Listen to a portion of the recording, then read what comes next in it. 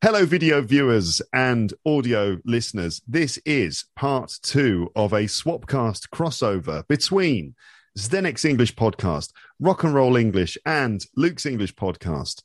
And we are talking again about football, more specifically the Euro 2020 Championship, which is now at its very final stage. The 2 semi-finals have been played, and this coming Sunday, the 11th of July, it's the final between Italy and England.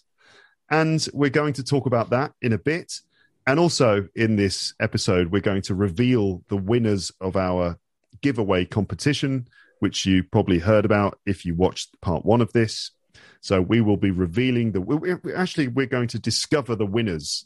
We're going to do a special sort of random number generator in order to discover the winners of the competitions and stuff like that. So do we need to mention the prizes again, just to raise the excitement even further at this stage? I'm going to do it. So there are 3 lucky people stands to win free access to Zdenek's English through Role Plays English course, right? Free access to the Rock and Roll English family for 1 month. And that doesn't mean that you will have actual access to Martin's actual family. But the Rock and Roll English family is like his special learning English community, which normally, is a paid service. But 3 people can gain access to it free for a month. Exactly, says Martin, who is actually there. Hello, Martin.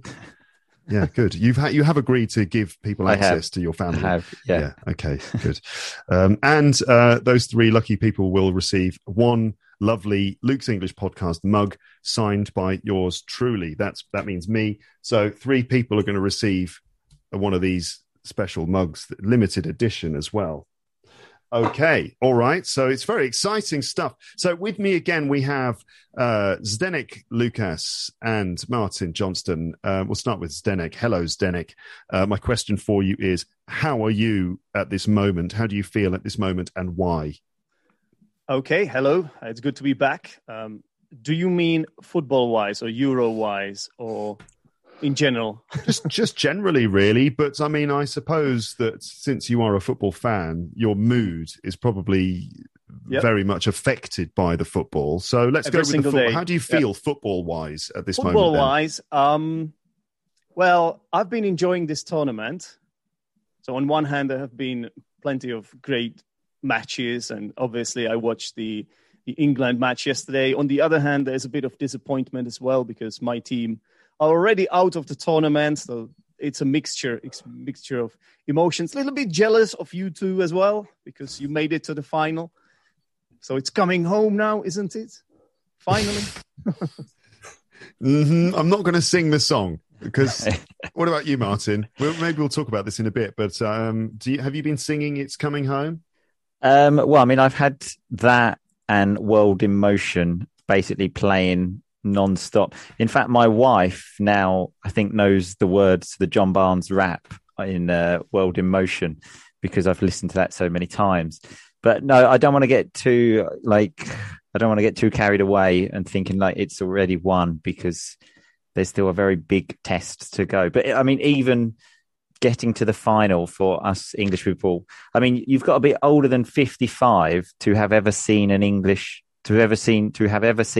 in a final, and then to remember it. So my dad, for example, I think he's like 63. He can't remember when England were in the final. So it's like a new thing for a huge percentage of the population. So yeah, it's a strange feeling at the moment. Things though, England, we're all obsessed with this and we feel like, we've been waiting so long and this must be our turn. But I mean, for the Czech Republic, I mean, I don't think the Czech Republic has ever won an international competition. Am I right in thinking that? You would be completely wrong, Luke. Because oh, damn. Oh, they win one on penalties. Unlike you guys, we've actually won it. And Denmark have won it too. Yeah. The Euros. Yes. Okay. Well, so, when did the Czech Republic win? Sorry. 76. Was it? Is 76? that the one where the guy did the Panenka penalty? Is that? Yeah, his name was Panenka actually. Okay, and sorry. The Panenka kick Panenka penalty kick was named after him. Yeah, I know that. Yeah. Hopefully, I'm saying it right. 1976. Okay, if it's wrong, then... I think that might be right. Wait, what's the significance of the Panenka penalty? You know, when they do the one where it kind of like kick down the middle with like a little lob. Yeah. Hold on a minute. We've got to check. We've got to look. We've got to see this. I don't think I'm going to get a copyright strike for this. Panenka penalty, 1976. Let's have a little look at the Panenka penalty. So he's given it away. All right, I can edit. Czechoslovakia. That's not the Czech Republic. You've never won an international competition. Okay. But at least we got to the final then. In 1996, we got to the final as the Czech Republic. All right then. Okay, fair enough. I'm just messing around, of course. Now let's get to the penalty, and it's a clever little penalty, is it? It's just like it's the Panenka penalty. Here we go. Exactly. Here we go. You need to see it. Antonin Panenka. Oh, it's cheeky monkey. Sandmeyer dives.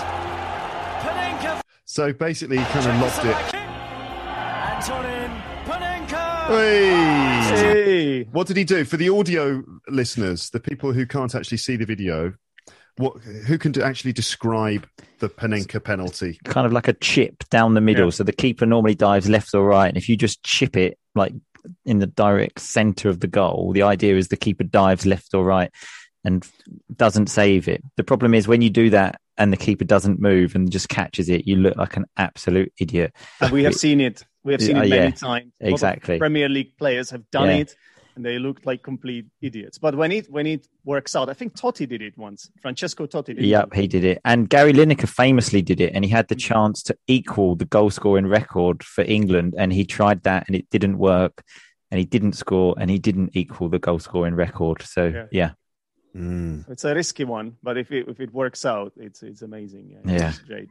Okay, but let's say at least the Czech part of Czechoslovakia have won an international competition in 1976. Yes, Slovakia weren't involved. I don't know what the O. No, wait, hang on.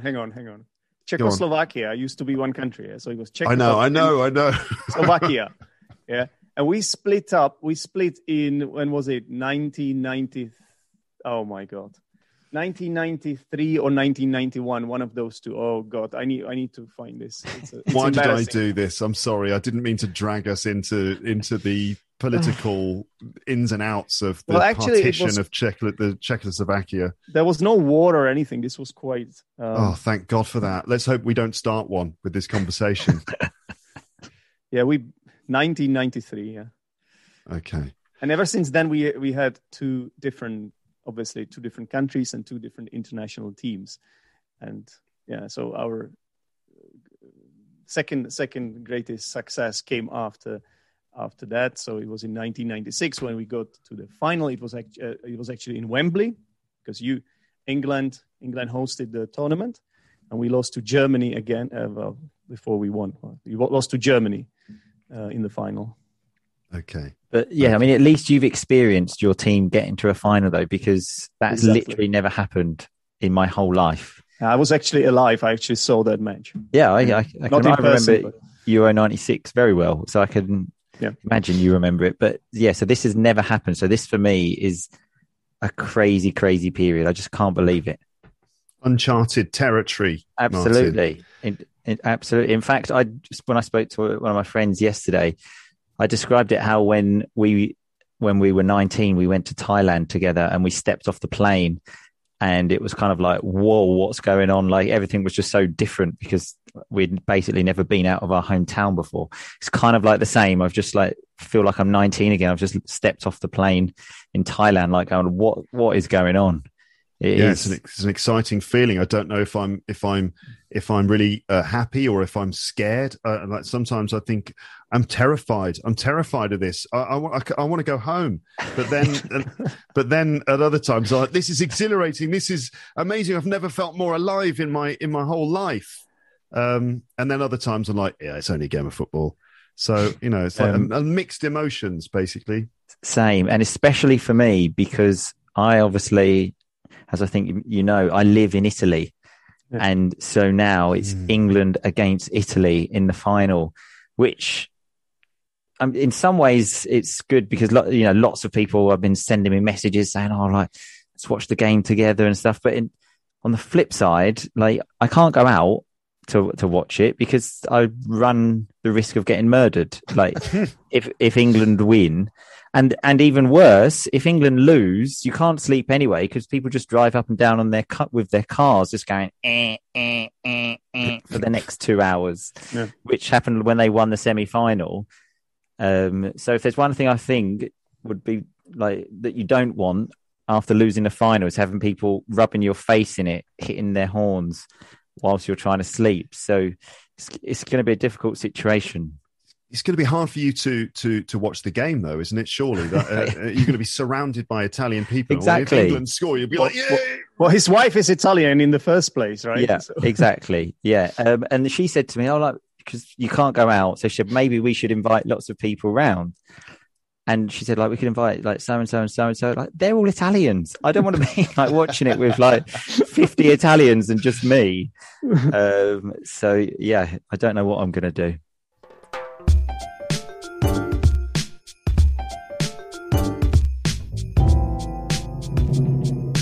Okay, so it's now time to reveal the winners of the magnificent competition giveaway that we announced in the first part of this this Euro 2020 double swapcast, triple swapcast in 2 parts. Is that 5 episodes? I don't know. Anyway, it's time to announce the competition winners. In fact, we haven't picked them yet. So the way this worked is that we asked people to give their name and email address using our Google form. I'm afraid if you've just found out about this now, sorry, too late. But we had, I think it was 345 entries. Is that right? I think it is. Well, we had more, but we had some people who cheated, and you know, people who were just like writing their email address in again and again and again. It's like, you know, sorry guys, that did not work. Okay, like, when I saw those cheaters, it's like the equivalent of Sterling jumping on the floor, kind of thing. There was people trying to bend the rules. Of Yeah. course, people entering their number of email address cheaters. again and again. We noticed. All right, so those duplicate emails have been removed. So anyway, end of the day, it's 345 entries. We need to pick 3 people randomly. Those 3 people will be the prize winners. So what you can see here is this is maybe a bit confusing. If I put 0 on that, let's see if I put 10 on that would be 10 people. Okay, and we've got a spinning wheel with 10 numbers on it. We don't have 10 though. We've got 345, which looks like that. Okay, so that is 345 numbers on a wheel. Each one represents someone who entered the competition. And what we're going to do is spin that wheel, and the number that's revealed will be, select, that'll be one of the winners. Okay, let's go. Are you ready? Here comes number 1. Okay, spin the wheel. As the wheel spins, who's it going to be? That is number 2. Can I count? I think I can. That's number 225. So now we need to go here to that's not one of the winners. That's just a person's name. Okay. This is the person. This is number 225. It's Fala from Indonesia. Congratulations to Fala from Indonesia. We've got your email address. It's down here, but I'm not going to reveal it to the world. But Fala from Indonesia, you're going to receive emails from me, from Zdenek, and from Martin. Congratulations. Amazing stuff. Okay, let's pick the second person. Are we going to remember this? Yes, because it's being recorded on video, so we'll be able to remember. Next person. I'm removing that. I'm removing Fala, so he or she doesn't win it again. I don't know if Fala is a boy or a girl, but anyway, let's carry on. Here comes number 2. Spin the wheel. Who's it going to be? Very annoying sound of a wheel, I think. It's number 202. Who is this going to be? Who is number 202? As we find out, it's Mana from Japan. Oh, omedetou gozaimasu. Congratulations to Mana from Japan. Yes, you will be receiving emails from the three of us. Well done to you. I expect you'll be celebrating with your friends, regardless of what happens in the Euro 2020 Championships, because that coming from Japan, you don't care. Let's move on to the next person. Spin the wheel. Very annoying noise.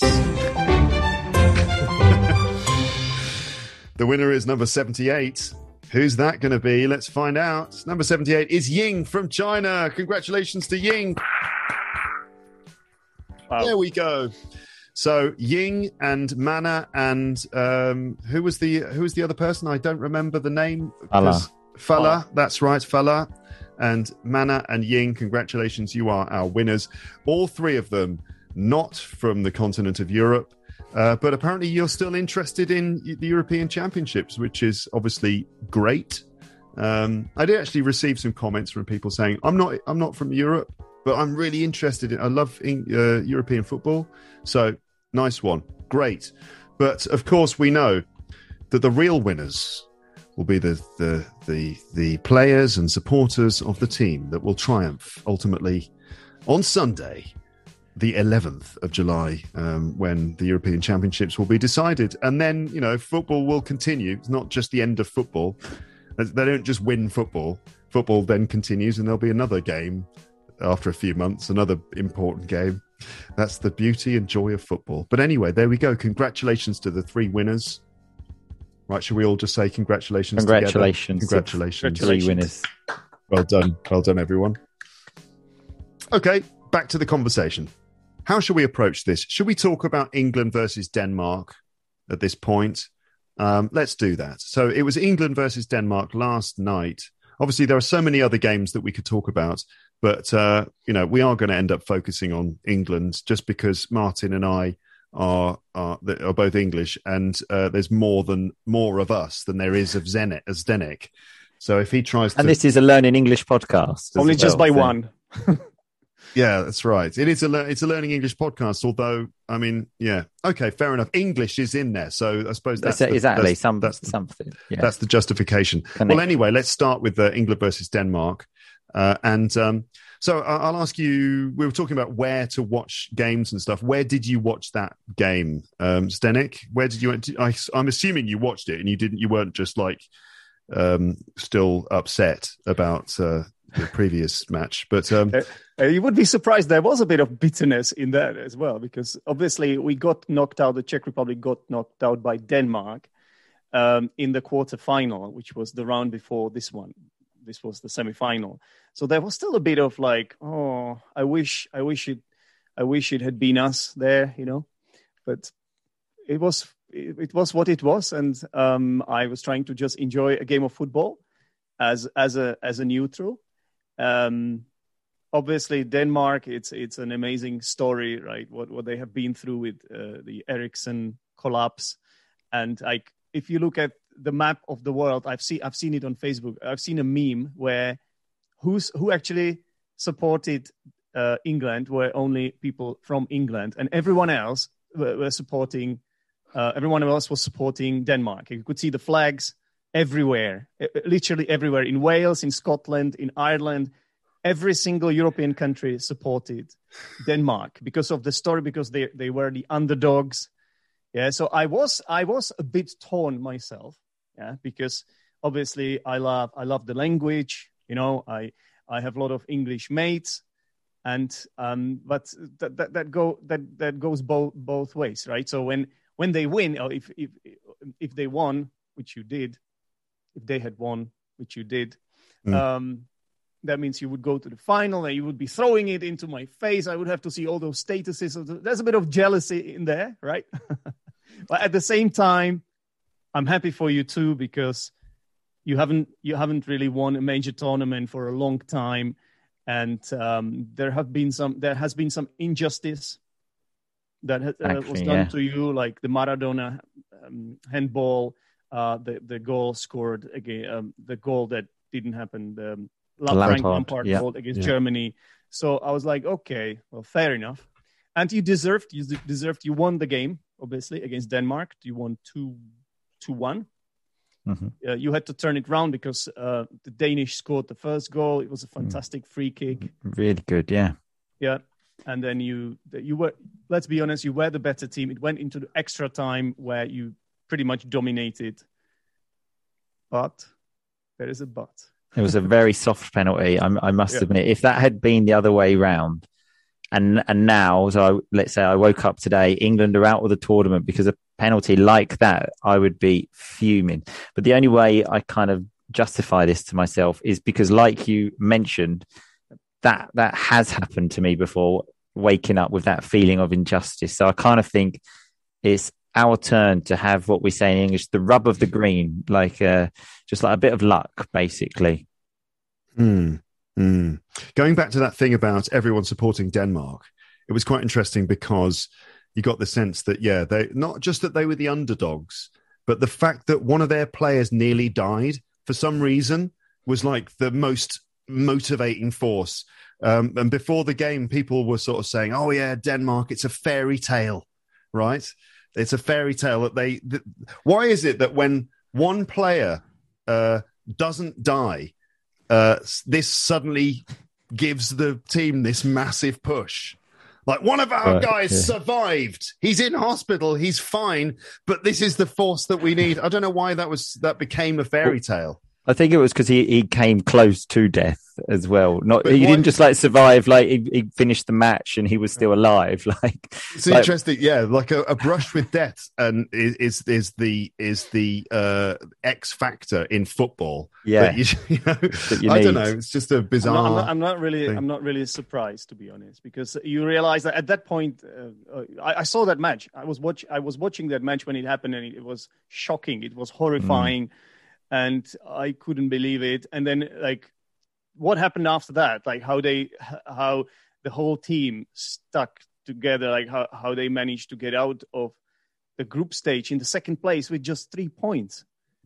Yeah, I feel. I'm sorry to interrupt you. I feel now like you're a deeply insensitive scumbag now because I've essentially making fun of what could have been a terrible tragedy. And I did see the footage as well, and it was horrible. Well, all the players crowding round, and there were tears. People were crying. It was really a very emotional moment. And then there's me making fun of it,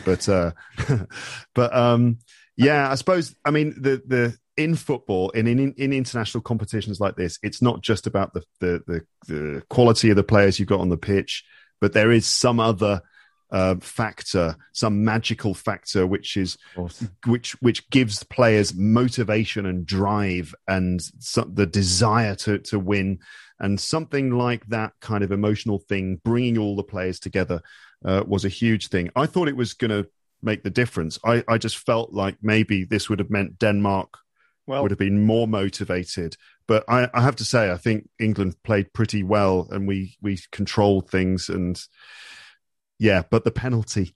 That was kind of like, I just kind of felt bad a bit there because I thought that, because although, like you said, we dominated the match and everything, I kind of think that was the Denmark game plan. They kind of knew that, but we weren't really creating a lot of chances. So I think they were happy with that.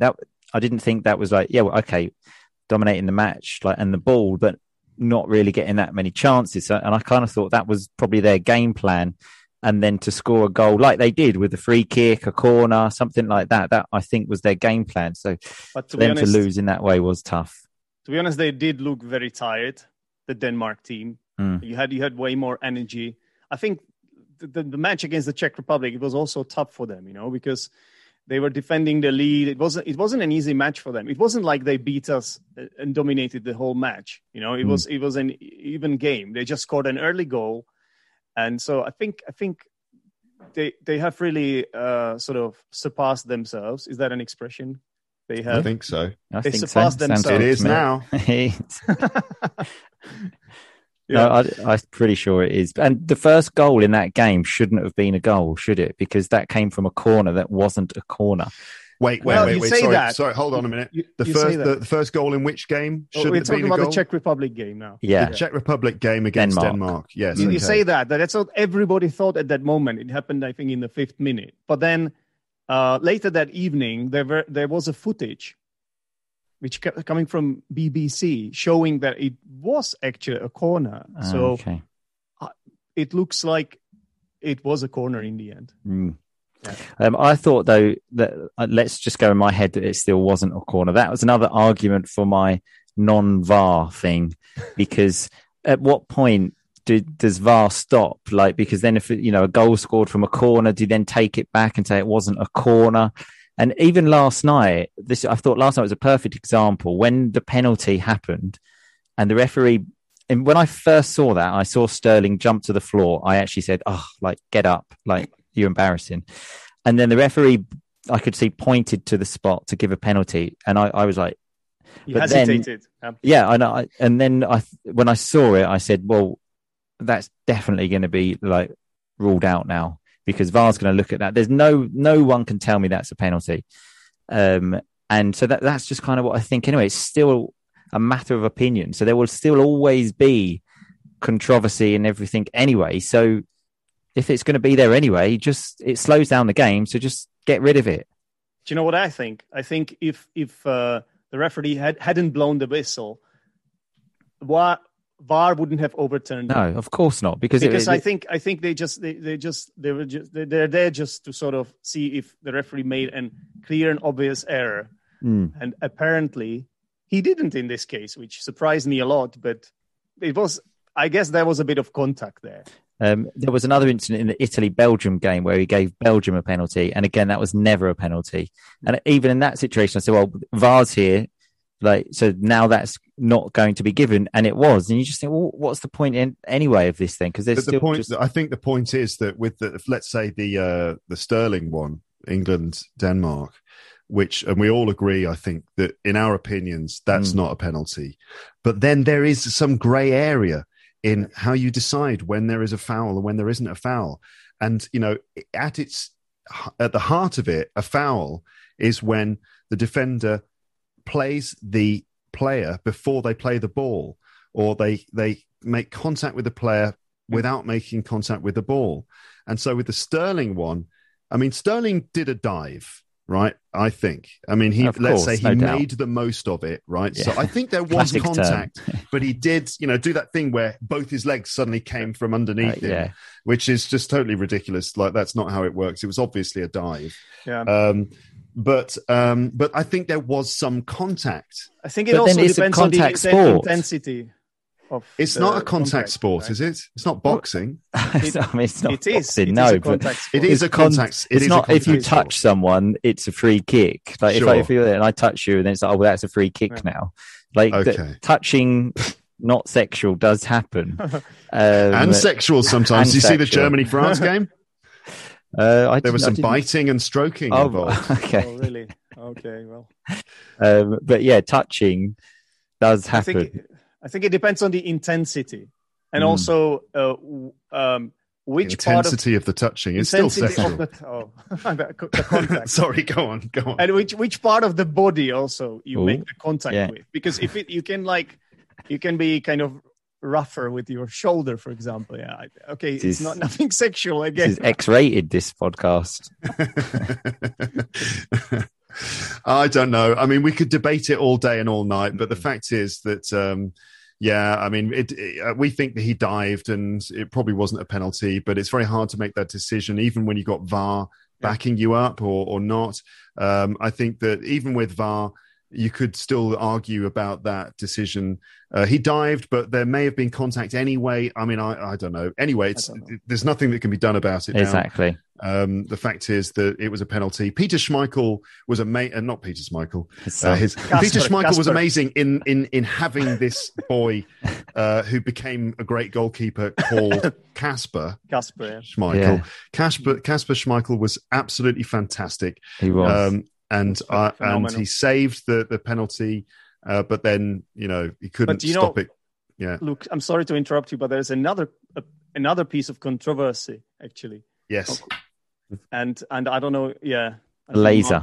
Yeah. Martin knows. Yeah, the laser. Somebody was pointing a laser at him, and there are images of that in the media. And there's also some more controversy that I didn't see when apparently just before the incident for the penalty, there were two balls on the pitch. Yeah, that's right. Which I didn't know. I only saw that today on the Czech TV, and the commentators. That was the first thing they said. They thought really, I didn't notice. Wait, where were the two balls? Obviously, one was on the penalty spot. Where was the other ball? No. Before when Sterling was running with the ball to get the penalty on the right hand side, there was a ball, and he went past it. Like it was like literally like 1 meter away from the other ball. And so when there are two balls on the pitch, under normal circumstances, the referee blows the whistle because it's confusing for everyone, right? So the referee blows the whistle, but he didn't, and let the play continue. And then I must admit though, so I didn't notice that, and I didn't see any of the players actually complaining about. So I don't think that put anyone off. Like I don't think anyone was confused of like what ball am I supposed to be going after here. So yeah, the game should have been stopped, but I don't think that the penalty was more of an injustice to me because that wasn't a penalty. Like the ball, I don't think anyone saw that, and the laser as well. Again, though, I don't think we can say it put Schmeichel off because he actually saved the penalty. Yeah. It may have helped him somehow. Yeah, exactly. Maybe he was just like jumping out the way of the laser of like and then ended up saving the penalty. I'm not sure, but I mean, he did save. Danish fans did that then. I don't know. But yeah, so I think. Again, of all of these, the three things, the laser, the two balls, and the actual decision. But for me, the worst was the actual decision and the idiot that was like putting this laser in his face, obviously. For me, it was the balls as well. Because the thing is, Martin, when you see two balls, you expect the referee to blow the whistle because that's normal. Yeah, I agree, but it wasn't somewhere on the line. I agree, but what I'm saying is I didn't even notice the two balls. I didn't notice anything about it until today, so the next day, and I was watching it on Italian TV. No one mentioned that, and the players didn't seem to stop. So I don't think that caused the problem. I don't think anyone was confused with the two balls. Well, in any case, what happened, and we're now looking back with hindsight. But England are through. Commiserations to Denmark, and their fairy tale has come to an end. But here we are. Where did you watch the game, though? For some reason, I'm slightly fixated on this location of viewing question. Martin, where did you actually watch this game? So I had a lot of difficulty deciding about this. I was tempted to go out and have a few beers, but I mean, I was still recovering from Saturday. And the other thing stopping me watching at home was during the Germany match, which I watched at home. I was jumping and shouting a lot, and my small daughter, who is like not even 5 months old, was crying a lot at me shouting, and I think she thought I'd like lost the plot and was going to smash the house up. So that kind of put me off. But in the end, I decided to go with home to watch it at home, just so I could be with my family to live the moment as well. So yeah, I watched it at home with the Rock and Roll English. I just wanted to say. Okay, Zdenek, what about your choice this time? Yeah, obviously, for me, it was not so difficult to decide, like for Martin, because this game didn't bear as much significance for me. So I watched it at home on my laptop, and I was cooking myself a dinner as well while doing so, a late dinner. Okay. But yeah, it was cool. I watched it in a local English pub, which had a combination of some English fans who were singing and cheering in the way that you would expect or hope, and some people who were wearing England shirts, but under further investigation, it turned out that they had almost no allegiance to England at all, and they were only there because someone else had asked them to come, and so on. So it was a bit of a weird one, but it's so the question I wanted to. We were talking before about the best place to watch a game. And I think I've worked it out. I think basically here it is for me. I like the atmosphere of being in a pub and the moments when people celebrate and just the general atmosphere of it. But the thing about being in a pub is, A, you drink too much and you get all hungover the next day, which I am suffering from today, I have to say, a bit, especially since we had to get the table really early. And of course, if you get there early, then you just drink even more.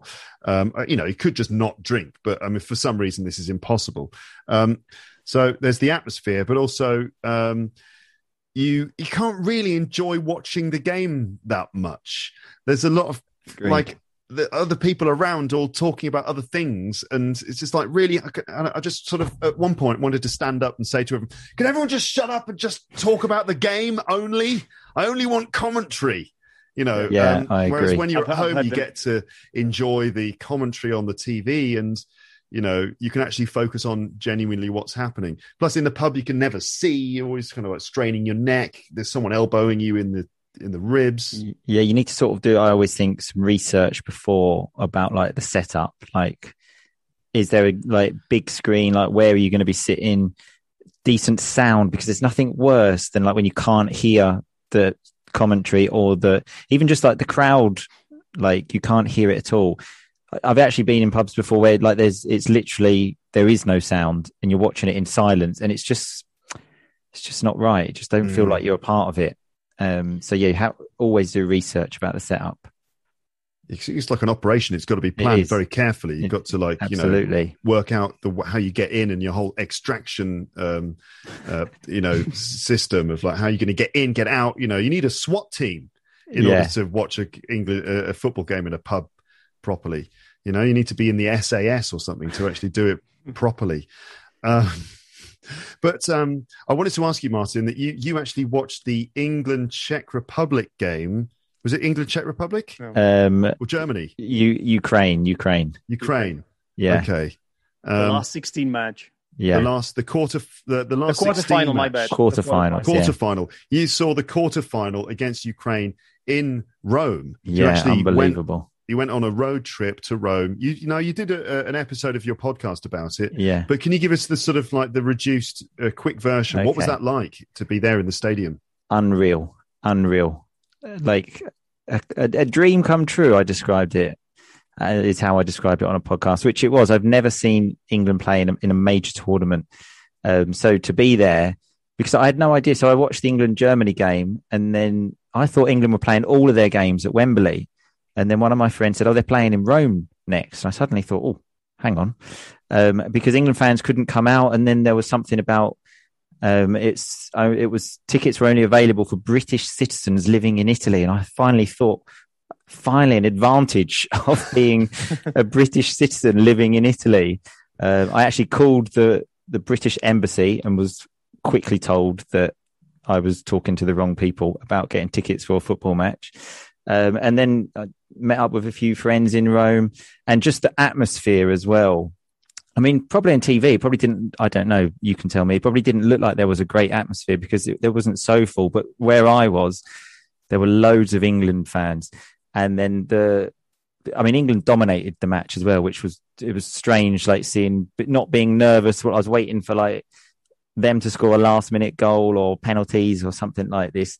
And then again, even after the match, because everyone was just like on cloud nine, the song, which I think we were probably singing this for about an hour after the game, which was that "Don't Take Me Home, Please Don't Take Me Home," which I think I mentioned on the podcast. When I sang that to my wife, she said, I'm happy to see how English hooligan football fans still put the word "please" in their songs. Of like, they're just polite hooligans. So yeah, please, I want to stay here, drink all your beer. Please don't take me home. And I mean, at that point as well, I was thinking, I want to stay here and drink all the beer forever. Like I don't know if I do want to go home. This is so good.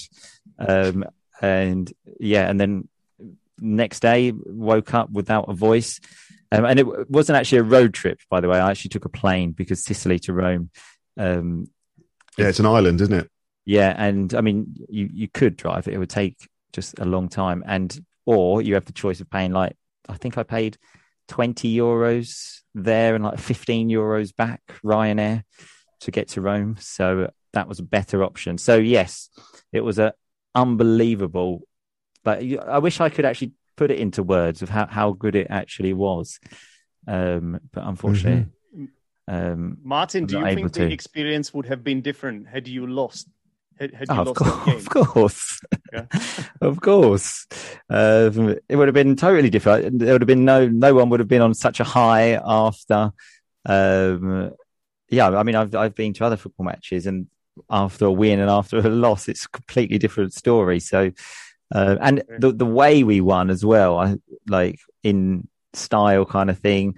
So then everyone was like, it was kind of like a party atmosphere. There was one point when everyone was singing like to the England manager, Southgate, give us a wave. Southgate, give us a wave. We did that for about 20 minutes. And then all he did was this after about 20 minutes. And then the place erupted. A little wave. A small like wave this, with a kind hand. of like the Queen, like the Queen. And then I just kind of thought it's a bit crazy how just a man just doing that With can his make hand. a crowd erupt. But yeah, it was just an absolutely brilliant experience. I can imagine, because I've been myself to a game, a major tournament game. My team, Czech Republic, it was back in 2006. Czech Republic against Ghana in the World Cup in Germany. Wow. Yeah, I think it was in Köln. And what was the score? Did you win? Well, we lost 2-0. At that point we had that brilliant team that did so well in Euro 2004 with Milan Baros and Tomáš Rosický and of course, yeah, Pavel Nedvěd and all these brilliant players. So, but I have to say, despite losing that game, like it's a memory that will stay with me forever. Yeah, it's just amazing. Yeah, so I can relate to Martin's experience. And some of my close friends have got tickets for the final. And they bought the tickets before last night's match, and the tickets cost like more or less £1,000. And when they told me that they'd got tickets, I said, well, the only good thing is if England lose tonight, I will actually be it'll make defeat more bearable, because I'll be laughing at you that you've spent £1,000 to watch Italy versus Denmark. Yes, indeed. All right. Well, what's going to happen then? What do you think? Any predictions for this final? I mean, Italy. They've been the strongest team without a shadow of a doubt, I think, in the whole tournament. The defense, yeah, they started well. I mean, they like, I think the first game was Switzerland, was it? They beat Switzerland, Turkey. I think. Turkey. Yeah. But didn't they beat Switzerland 3-0, didn't they? And then Switzerland actually turned out to be a quite good team, who then beat France and nearly beat Spain. They lost on penalties, and like Italy tore them apart. Like they started really well. So they beat Austria in the last 16, which they didn't play so well in that game. Belgium, everyone was talking about Belgium. I thought 2-1 was actually like flattered Belgium. Comfortable win, yeah. Yeah, and because that was never a penalty, should have been 2-0. No. I have to say, the Czech team, we played Italy in the pre-tournament friendlies, in one of the friendlies, and we lost 4-0 or 3-0 or something like that, and they were all over the place. We stood no chance whatsoever. And now watching all these Italy matches, I have to agree with Martin. They look like the team that could win this tournament. Yeah. I think you do have a chance, but I would say they are the favorites, not you. Yeah, I agree.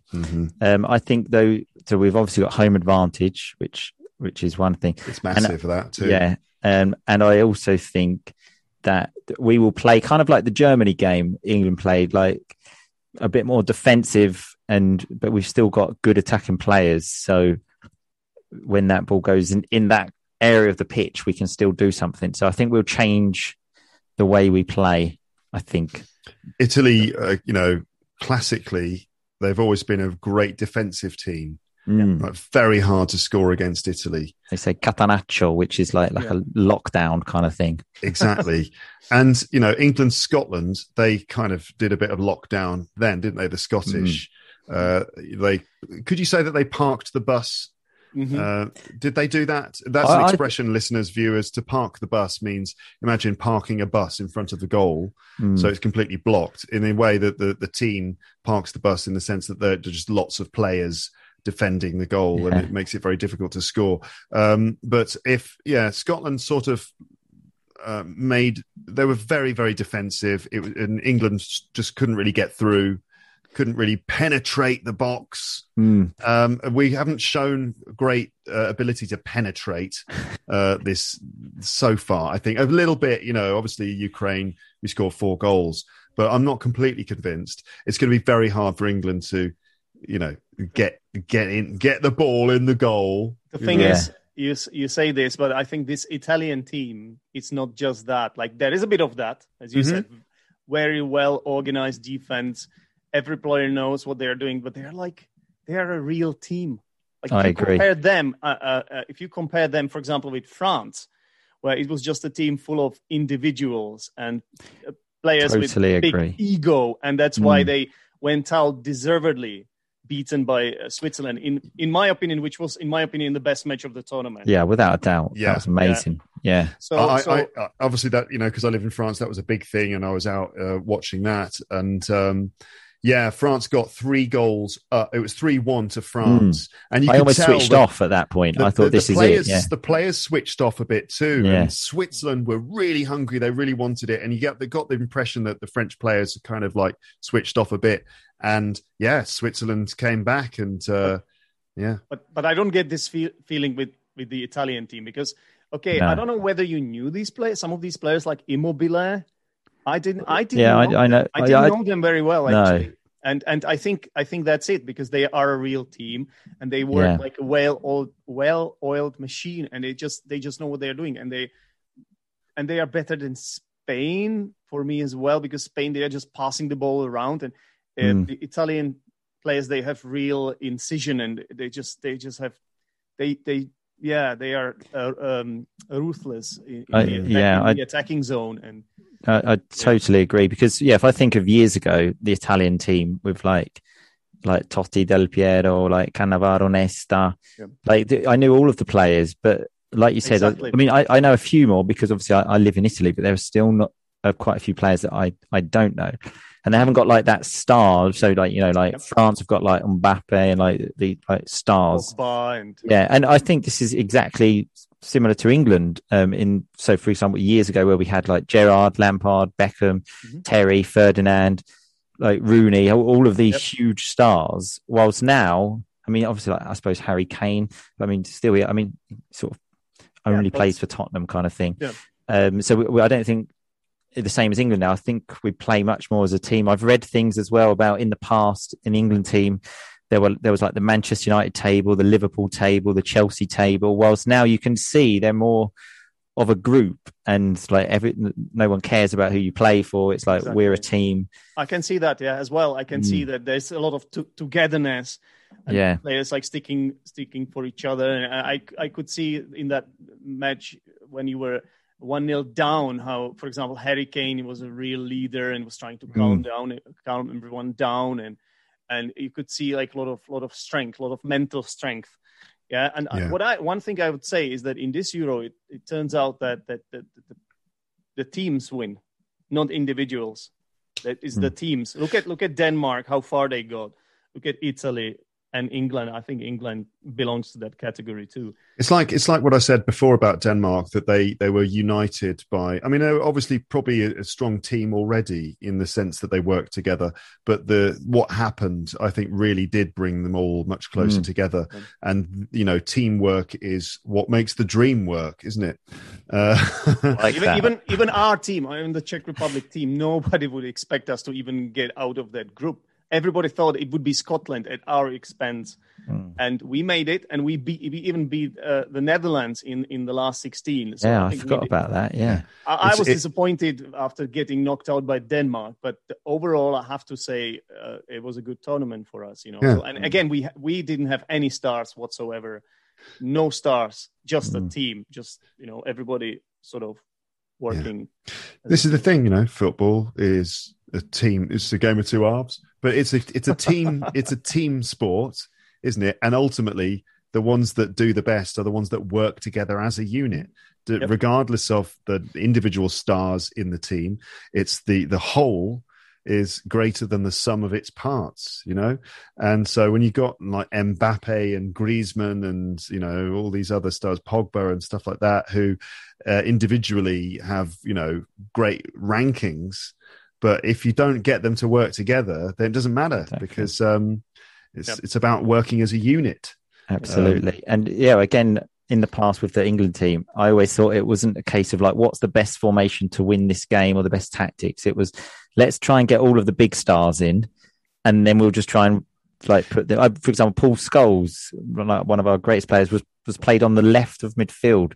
Whilst now, I think Southgate makes some big, bold decisions. For example, last night, Grealish came on and he took him off, which is a big thing, but he's just like, look, I don't care. Like we're here to win this game. I'm not here to like be nice to you or anything like that. We're here to win this because we want to go to the final and we want to win, which I love that. I love that myself. Yeah. Because when Grealish is like, first of all, a substitute, he's the super sub, which is like meaning the substitute that you bring on, who is going to bring something special and great, almost like a little secret weapon or something. And Grealish is also the fans' favourite at the moment. Everyone's calling for Grealish all the time because he is exciting, he's unpredictable, and he wears his socks a little bit shorter than everyone else, and he's got a funny haircut. So, everyone loves Grealish. But I would say actually, like, he's an amazing player. He's great in Aston Villa, but the way he plays, he is one of those players that I feel like has a big ego. I hope I don't dig myself into a hole or something. But the way he plays, it's just all about him, and that's how it's in Aston Villa. From what I've seen, he's great. He's amazing. Yeah, he deserves to be in the squad. He deserves to play. But I'm actually quite happy. Well, I say it as if I were an English fan, but I think I think what Martin is saying, it was the right decision. So what I was saying is just to kind of explain that, just in case there are people who aren't, you know, fully familiar with him and his role in the team, that he is the substitute. The idea for a football manager to bring on a substitute and then bring that substitute off and substitute him for someone else is kind of a confident move to make. And a lot of people would kind of say, oh, that's ridiculous. You can't substitute a substitute. This is a terrible decision. And also all the people in the crowd calling for Grealish, wanting that kind of excitement on the pitch. But Southgate made the wise decision to remove Grealish for strategic purposes because we didn't need him on that. In the team at that moment, we needed a more defensive team to hold on to our. Although I must admit as well, the game did go into extra time, so he got brought on in normal time. So, and I actually read that he played more than like most of the other subs because he was the first sub to come on, and I think he still played longer than the other one. So if we're talking minutes, but it is still always an embarrassment, and there's always like this rule in football: if you sub someone on, you can't sub them off, because it's like too embarrassing. So you just basically leave them on and hope for the best. While Southgate, it's embarrassing for the individual. It's embarrassing for the player. You mean? Yeah, definitely. But the truth is, had Denmark scored a goal and equalized, I think you would be looking at it differently now. Of course, that's how football works, though, isn't it? Yeah. Then maybe if he had left Grealish on and Denmark had scored, then people maybe would have said he should have taken Grealish off.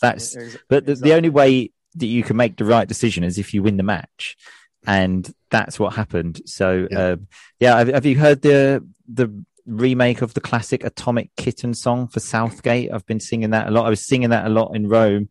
That looking back at when we first met, I cannot escape and I cannot forget. Southgate, you're the one. You still turn me on. Football's coming home again.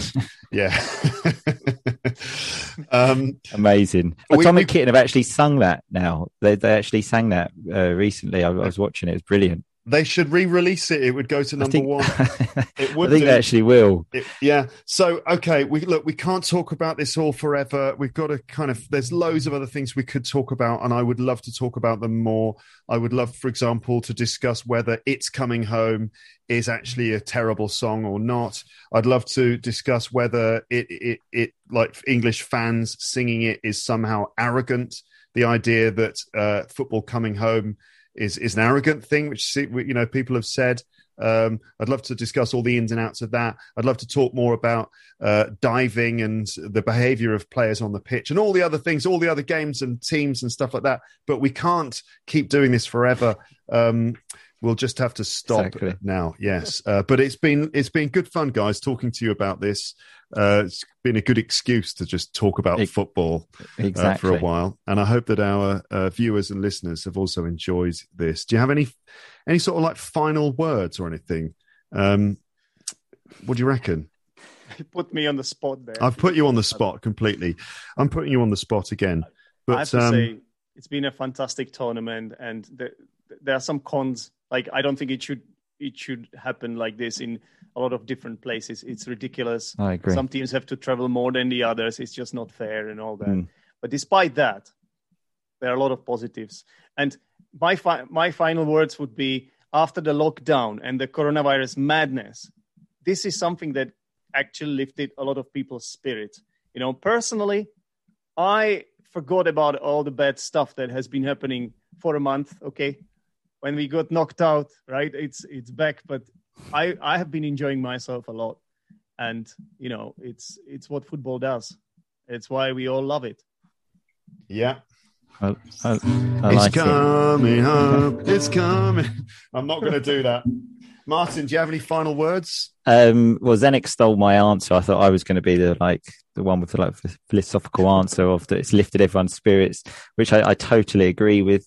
And yeah, I'm just echoing what Zdeněk said. It's been a great tournament, and especially as an England fan. I mean, win or lose on Sunday, like the fact that now, after Sunday, I will have seen England in a final. For me, is a massive, massive thing. I also, as we mentioned, got to see England play a match which I wasn't expecting at all at the beginning of the tournament, which again was a absolutely unbelievable experience. So yeah, whatever happens on Sunday, like this, I will look back at this in the same ways that I kind of look back at like Euro 96, like a great period of my life. Yep. Because of football, because that's what it can do. So yeah, whatever happens, it's been a great tournament. So do you think if you win, Luke, do you think that Gareth Southgate, your manager, will get knighted? Oh, without a doubt. Sorry to answer that, but without a doubt. Oh God, yeah, of course, he's going to get knighted. Yeah. I wonder if anyone else will. Depends what happens in the final, but yeah, if we win, yeah, he's bound to get knighted. He's bound to get knighted and brought into the whole honours system in some way. Yeah, I'm sure. I mean, I'm still waiting for David Beckham. Like, let's just get it over and done with now. Everyone knows it's going to be. Every time the camera goes to him, I just think, God, that man is so cool. You can't give someone a knighthood for just looking good in a suit. I think you can. But when you look as good as him, I think you can.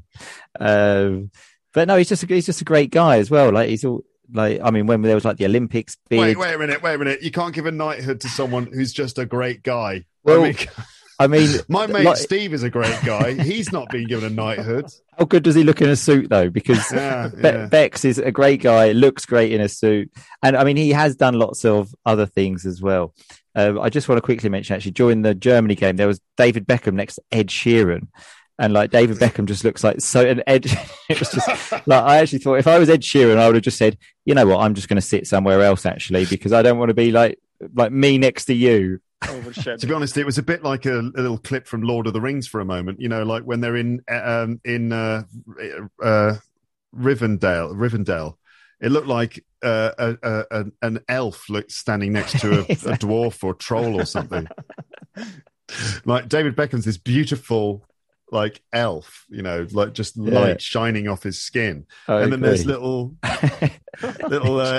ginger Ed Sheeran. He's like a little hobbit or something. It's just wonderful.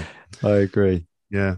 All right. Well, gentlemen, let's just hope for a good, entertaining game. Exactly. May the best team win. Yep. Exactly. All right then, guys. Thanks a lot for this, and speak to you both soon in some way. Speak to you soon. Cheers, everyone. Bye-bye. Goodbye. Bye. Bye.